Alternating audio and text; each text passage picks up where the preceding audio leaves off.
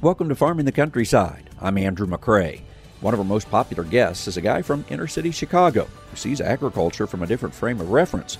Corey Flournoy is back, and this time we interview him inside the city limits, where we discuss what urban and rural folks tend to see when they think of farming. It's an entertaining and thought-provoking look at where we stand and the challenges that remain. Before we jump into this week's edition, I wanted to highlight a couple of websites and social media channels where we are extending the message of this show. Many of you are familiar with AmericanCountryside.com. It's our daily show with stories done on location across America. I've recently noticed a lot of folks connecting to that show via Facebook and YouTube. If you've not done so, be sure to check out those social media platforms for the radio and TV versions of the show. And you might also want to check out TotalTownMakeover.com and its Facebook page as well. TotalTownMakeover.com is where we post stories about revitalizing rural and agricultural America. I hope you'll connect there as well for stories that can provide ideas that you might be able to put to use where you live. To learn more, just go to AmericanCountryside.com and TotalTownMakeover.com.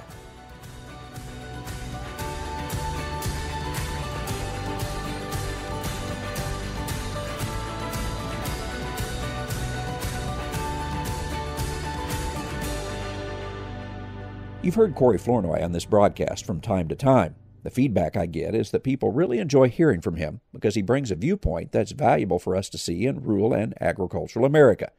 Corey grew up in Chicago, served as national president of the FFA, and lives in Chicago yet today. And that's where we did this interview, in the city, where we talked about the urban and rural divide and what we can learn from one another to help us all. Early in this interview, Corey mentions that he now lives in one of the nicer neighborhoods of Chicago.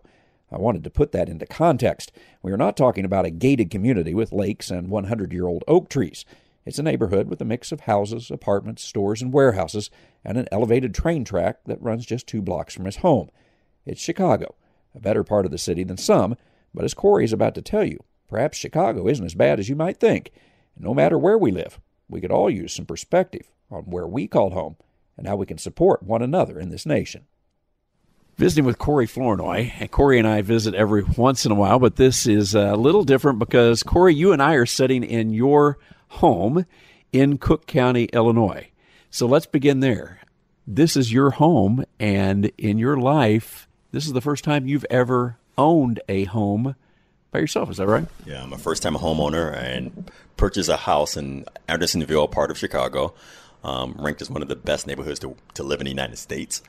And I bought a multi-unit home with tenants, and I am learning what it means to be a homeowner.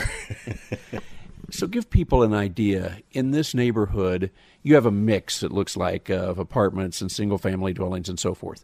But if there is such a thing as an average home in this type of neighborhood, about how much are we talking about to purchase a home here? So the average price of a home probably is anywhere from $500,000 to $1 million. So it's a range, but a lot of new homes, new construction, or a home like mine is over 100 years old, but it's a pretty nice-sized house, at least for Chicago. And so people can't see this, but I would say you and I were visiting earlier. Nice home, but you probably put this in some of the counties where people are listening to us from half that, if that. So you certainly pay a premium to live where you do. 100%, yeah. It's a 2-unit home, 2 bedrooms in each unit. Yeah, it's up there. I mean, I won't say how much it costs, but you can find out on Zillow.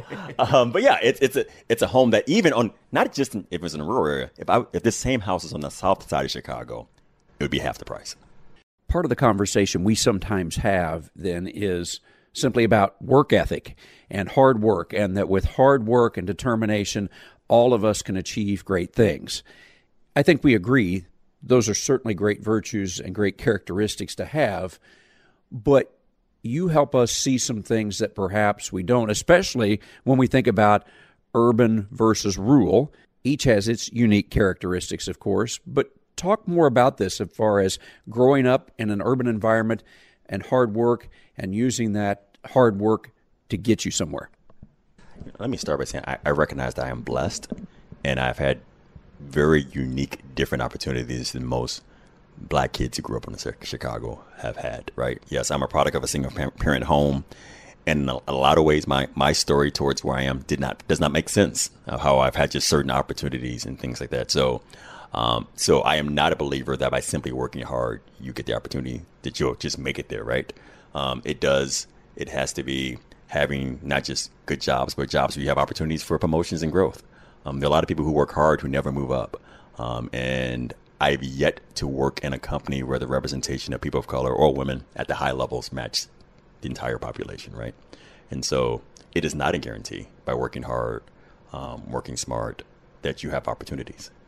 I literally have a consulting business in addition to my full-time job where I work with companies like Sony Music Entertainment. I work with Groupon to actually help people of color and women learn what they don't, to know what they don't know that's required to help them get to the next level, and to actually recognize that one of the things that keeps a lot of minorities and others are actually managers. If you don't have a manager who is supportive, who thinks about some of the additional challenges you encounter, or in some cases they create the challenges to keep people from getting there, you won't make it there. And so it is not an even playing field like people think it is. So I wanted to talk further about something you just said, that people believe that just if you work hard, these things happen. And you said that's not necessarily the case. And I think you'd agree we could even take race out of this, because we could look at lots of different people, whether they're white, black, Hispanic, whatever, and say, if you just worked harder, you could achieve that. But the answer you just gave me, you seem to say that's not necessarily the case. So tell me about that. I mean, I just use corporate America. At our core, we tend to connect and engage with people who are most like ourselves. And so when it comes to who gets mentored, who has a sponsor, someone who actually, hey, Andrew, I'm going to give you an opportunity to do this stretch project. We tend to help people who are most like ourselves. And so that alone creates an inequity when it comes to who has opportunities for growth and to make it to the next level. You always hear terms like the glass ceiling and those kind of things. There is a belief that you're good enough to get to this level, but not to the next level. I do a lot of work and research in this space of recognizing, and not just in our country, around the world, that we have this thought that people from certain communities, people take race, gender, sexual orientation, whatever, that sometimes to be part of these groups means that you're not as good or don't have the same abilities as others who are part of the majority groups. And those things also contribute to people sometimes not progressing. So what was the case for you? Was it just fortune? I have to think it was more than fortune, but what got you to where you are? So what has gotten you where you're at? I mean, part of it, I do work hard, right? So I have a drive that has caused me to have a full-time job, teach at Northwestern University, and have a consulting business, right? So those things can contribute to somewhat of having, a better financial opportunity. But I think what has made the difference is I have been fortunate at times in my life to meet the right people who have helped giving me opportunities and doors that not common. For instance, I was in education for 9.5 years teaching at the University of Illinois. I wanted to get back in corporate America. Eventually, it was someone who I had worked with years ago as an intern who was then the chief strategy officer of an ad agency in New York City who I reconnected with. And through those conversations, I landed back in corporate America in a global vice president position. Those connections, those things make a difference. Doesn't mean I wasn't qualified. No, I had the qualifications and everything else, but it truly is about relationships and connections. And we tend to, again, have connections with people who are more like us. And that can make the difference between someone being stuck in their career and someone progressing at a much faster rate. So you, of course, live here in Cook County, Illinois, Chicago. And you just talked about, starting from meager roots, single family, single parent family. Compare some of the struggles of growing up in Chicago to perhaps some of the struggles growing up in rural America, because you are out in rural America a lot. You're speaking out there. Is it similar, the path that somebody has to take if they live in rural America versus urban America to work their way up and accomplish something more? Or do you think the path is different? Because you, in a sense, have seen both paths, and you've certainly lived the path in the city of Chicago. I think everyone has their own unique story. So I think the path out of poverty is combination, right? It's hard work. It is opportunity. Because sometimes being in a rural community, you don't have opportunities to get out of poverty because there's just not employment opportunities. A lot of people have to leave their home community to actually find jobs that actually pay well. So I think there's a combination of different factors to make a difference. What I would say is I think it is helpful for people to recognize that people who are in poverty overall are not people who just choose to be in poverty. A lot of it is you don't know what you don't know. Again, like if you grew up in the family cycle of your parents didn't have a lot of money, they didn't have great education, they ended up in jobs that were low paying wage, there is a great likelihood that you're going to follow that same pattern unless you're exposed to something different. That's true for urban communities as well as rural communities. And so even when we talk about government programs, I think people believe that other people get handouts, whereas we deserve it. In truth, everyone has their own story. And I just hope that we as a society can recognize that there are people who need assistance sometimes to get to the next level or to get out of certain situations. And just because one group needs it doesn't mean that they're any more deserving or less deserving than another group. You have a lot of conversations with people, in a sense, all over the nation, but certainly some of the, I think, more interesting conversations are those in rural areas as you from an urban area begin to have these discussions. If there are some misconceptions, what are the most common misconceptions people in rural America that you encounter have about, in a sense, Cook County, Illinois, where you grew up? What is it that we believe is the case that you'd say, well, you really need to know this? There's a long list. One of them you start with is just crime and poverty. I have a friend right now visiting from San Francisco who his parents and grandparents were warning him, like, be careful going to Chicago because you're going to be shot and all those kind of things. And believing that sometimes what you hear in the news is only the bad things that happen, and they don't happen every day into all communities, right? And so I think there is this misconception that urban areas like Chicago are just, you walk in, you're not walking out alive. That's just not true. The vast majority of the city is as safe as some other communities. In fact, per capita, Chicago is not in the top 10 of cities with crime, at least not in murders. So that's one. Other misconceptions I think people have is that all tax dollars goes to support the cities and the rural communities are forgotten. Cities like Chicago have a much higher tax rate than a lot of other places, and also urban cities pay more into the tax system. So it also makes sense that they would get a lot more out because that's where their income is coming from. So I just encourage people. The best advice I can tell people is to develop relationships with people who are not like yourselves, because that's where misconceptions and these biases start to break. Is to recognize that sometimes what we hear and what we read isn't founded in truth, but developing friendships like the one you and I have becomes an education for both sides. A conversation you've been having recently with a lot of different groups and let's say even ag organizations that would be mostly rural based is they say, okay, I value what you're saying in your message, but I don't have these folks to connect with. I can't put them on my board. I can't employ them because these people, in a sense, don't exist. Whoever those people are that I need to connect with and so forth. And again, we're talking about more than just race. It could be people from different backgrounds and socioeconomic and everything. So what do you in turn tell them whenever you hear that? I tell people to think about what experience or perspective is missing from your board or your organization and recognize that may require you to have to go outside of your own community or even your own industry. When I think about some of the greatest boards that are able to help companies to be successful, they're not made up of boards who come strictly from that industry or strictly from that same place, right? And so it requires a little bit more effort, but thankfully with technology and there's so many different groups and things that have been established can actually connect you with people that you don't know personally in your own community. So take some time. It's an investment to recognize that when you get stuck in a small tunnel of thinking that this is all you have access to, that you're really doing your own self a disservice. This may sound too cynical, but why do the extra work? Because it's so easy for us not to do the extra work. So what is it that people gain from doing that work?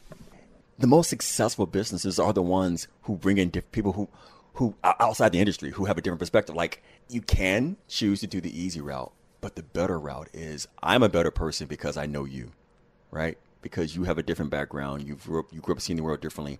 The different perspectives are what makes companies and organizations more successful and keeps companies from making some costly mistakes. And I have personally witnessed even a company I worked in who had a deal that was going to go public that everyone involved missed the cultural sensitivity that probably would have caused a lot of bad press for the company had it gone public. But because of my experience, particularly in diversity, equity, and inclusion, I was able to keep the company from making a very costly mistake. And it was because they had lacked diversity of the people in the room when making that decision. You mentioned DEI, diversity, equity, inclusion. Some people in farm circles now are hearing more about that because the companies, and this is outside of agriculture too, obviously, but agribusiness companies are now talking about DEI. And I will say that some people, they may roll their eyes or say, why are we spending time with this? So why are companies spending time with this? Why are you advising companies in agribusiness now about DEI? And why should a farmer care about DEI whenever they're out there growing crops or livestock? Well, I'll start with, the great part of the success of the agriculture industry is dependent on urban areas. A lot of corporations for ag companies are based in urban areas.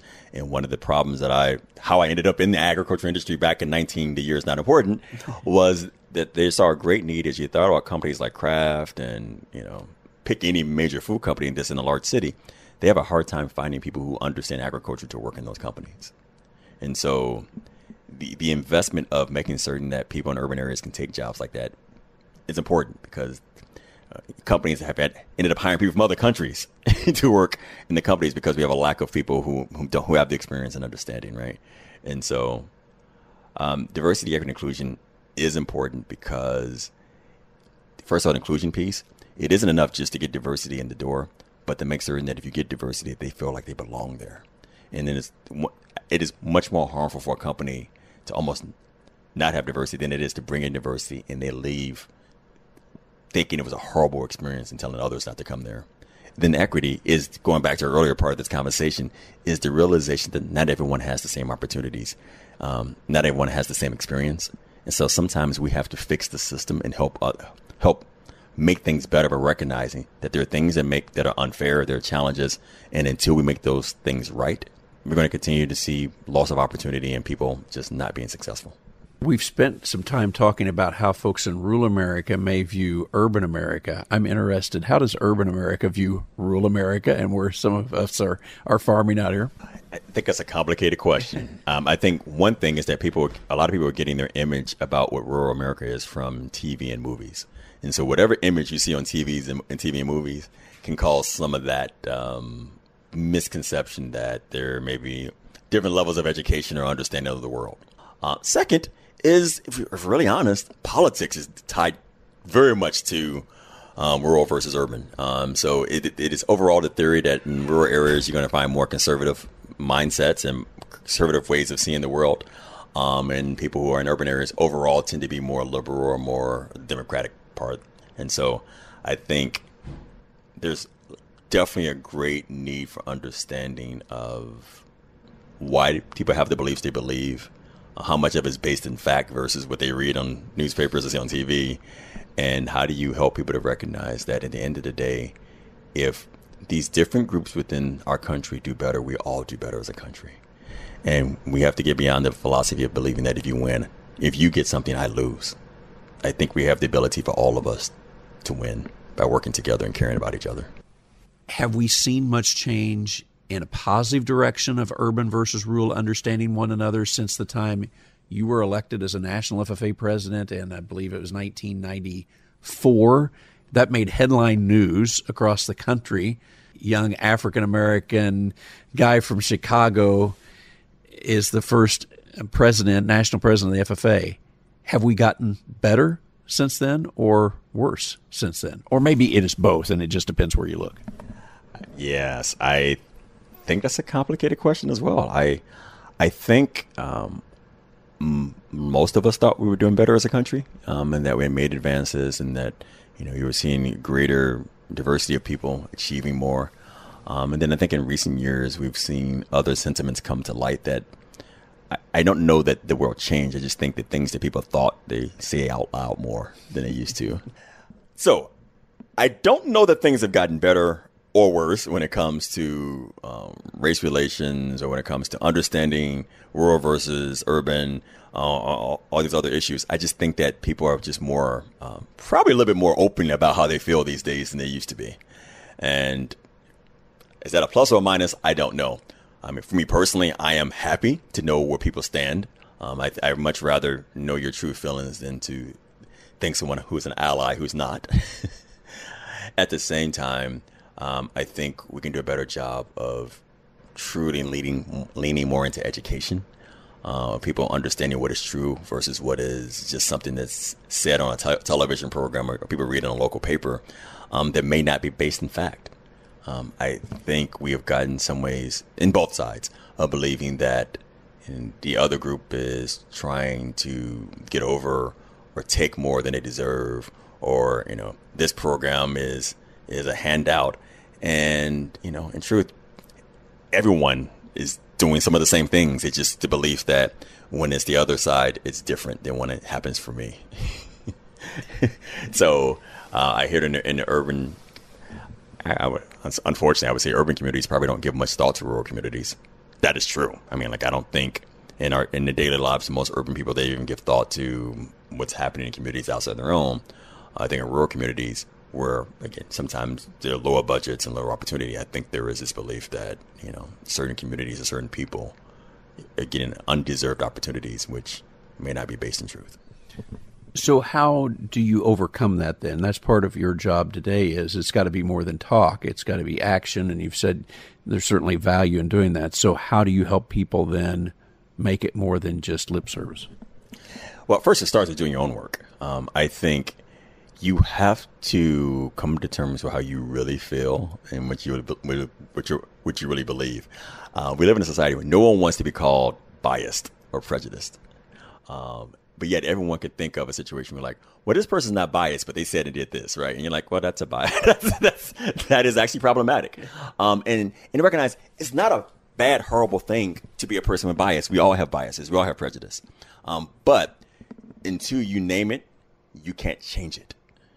Until you're willing to understand and recognize that you have certain beliefs and they're real, then it actually negates you from even taking responsibility for it. One of the things I work with people is about understanding your own culture. And I've been told that people of the dominant culture don't believe they have culture. Like, I don't have culture. And, like, we all have culture. But to believe you don't means that you kind of escape yourself from a responsibility of how your culture impacts others. So we visit regularly about these type of topics on the radio. What is a topic that you've encountered lately that you seem to be answering more than other topics out there? Is there one that you have as a favorite that you want to work in before we wind up here today? I think the topic that I have discussed more is, I think people have a greater recognition that their communities, their organizations, their companies are not where they want it to be. And I think companies are like a quick fix. And at the root of all of these things is behavior change. And behavior change is not easy. Because behavior change requires you first to believe that it's important to change. And until you believe that it is urgent enough to actually dedicate time and energy, things will never change. And so it's great that you and I have conversations like this, because I think these are starters, but it requires a greater level of bringing people together to make a decision that we want something to be different. We're willing to do the work, and we're going to bring people along in this path. It is not the responsibility of whatever minority group it is to make change in the world. In fact, change must involve people who are in power, who are part of the dominant groups. If rural communities are suffering and your state is run by people who are all in big, large urban areas, they have to be the ones to get together to help decide we're going to invest in rural communities, right? And so that's the same for any kind of situation. I think recently that there's been an investment in providing internet to rural communities and doing a better job of filling that gap, right? And it took the majority of legislators who are not in rural communities to believe it's important enough to make that investment. So that's how change happens.